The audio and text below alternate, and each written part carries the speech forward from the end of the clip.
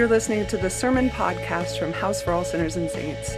We are an evangelical Lutheran Church in America congregation in Denver, Colorado, and you can find out more about us at www.houseforall.org.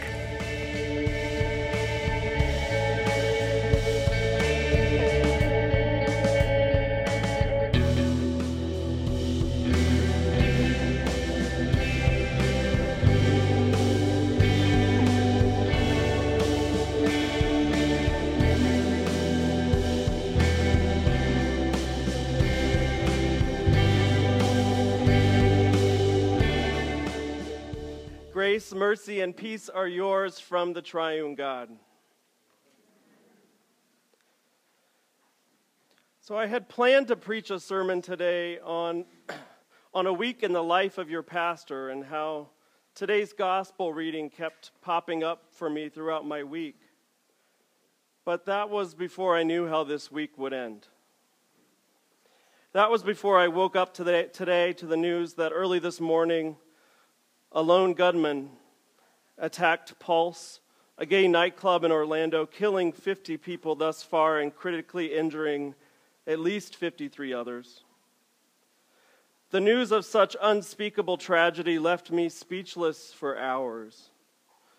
I first reacted to the news of this, what is without a doubt the worst mass shooting in this nation's history, by quite literally pulling the covers over my head, and in an attempt to wall myself off from the rest of the world. Since hiding with just a few select friends in a compound deep in the mountains didn't seem like an option.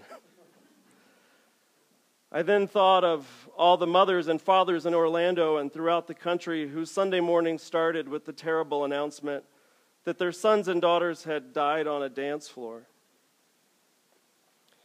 In light of the awful juxtaposition of the joy of dancing and the heinousness of mass murder, I had no words. I pulled out my phone, though, and I read your Kyries and your prayers and your words of protest. Yet I still felt like I had nothing to add. But I think that's okay. As your pastor, sometimes I give you words, and sometimes you give them to me. And so it was that this morning, Paula gave me words. Paula, one of our housemates who helped make our shrine today, posted on Facebook, "Dance. Dance without ceasing, even in a world that could kill you." I can't think of a better way to summarize the gospel for today than that. In today's reading, which we just heard from the Gospel of Luke, we meet a woman who danced in the face of fear, much like the hundreds of men and women who showed up at Pulse last night. We know very little about this woman except that her community called her sinful. It's often said that she was a prostitute, which is funny because the text doesn't say that.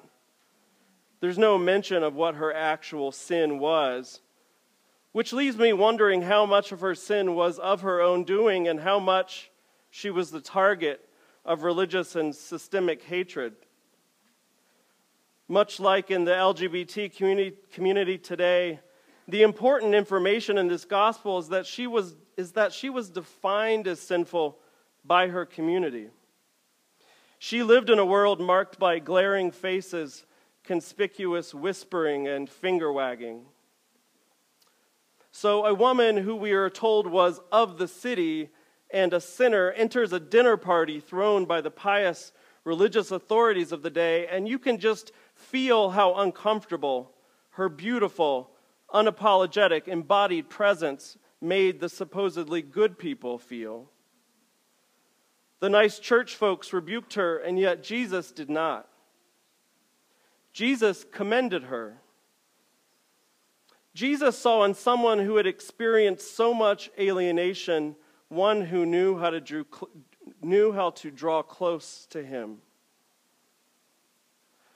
With her whole body and her whole story and her whole heart, she drew close to the Lord like only someone who had had her life could do. And the people for whom life was easy found this, shall we say, uncomfortable.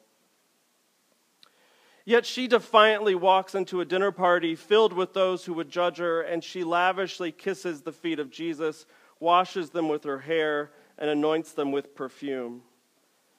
In the face of so much judgment and in a world that could literally kill her, she steps out onto the dance floor and dances without ceasing.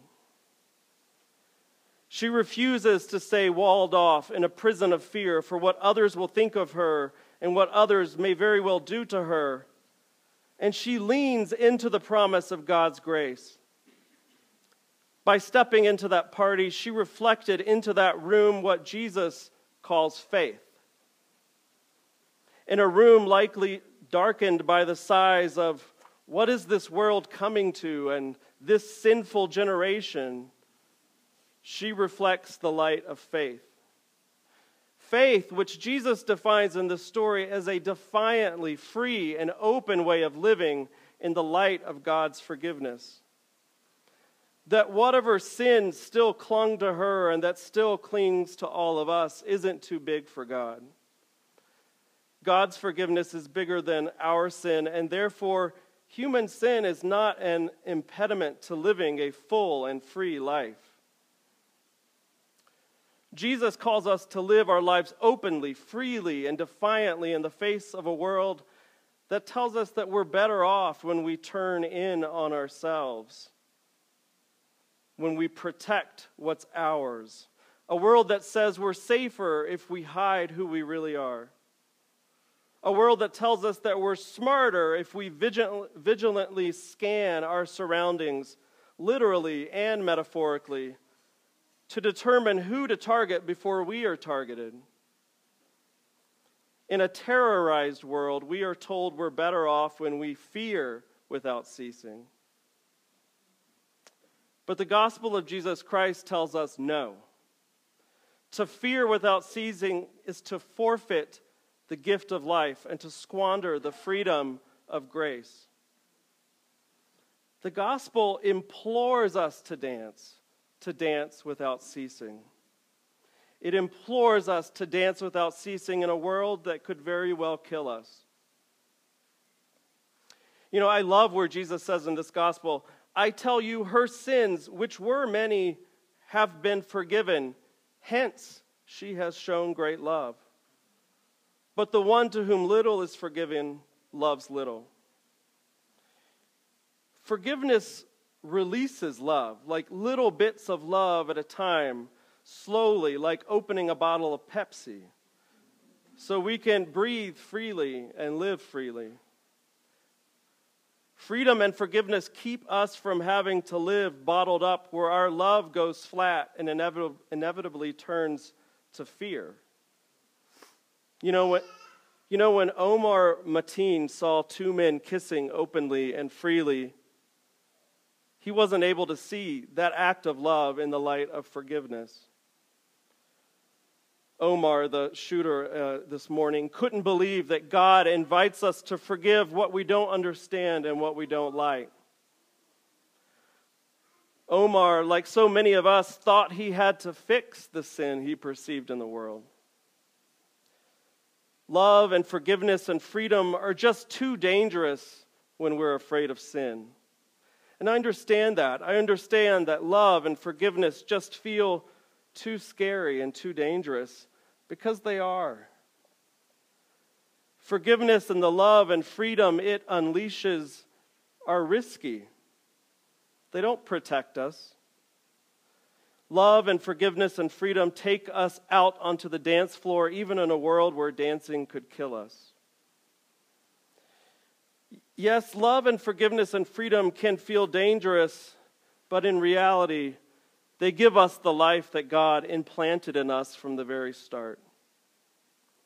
They give us a life, not a life that continually contracts, but that is continually expanding, always opening, always being free to love more and more and more.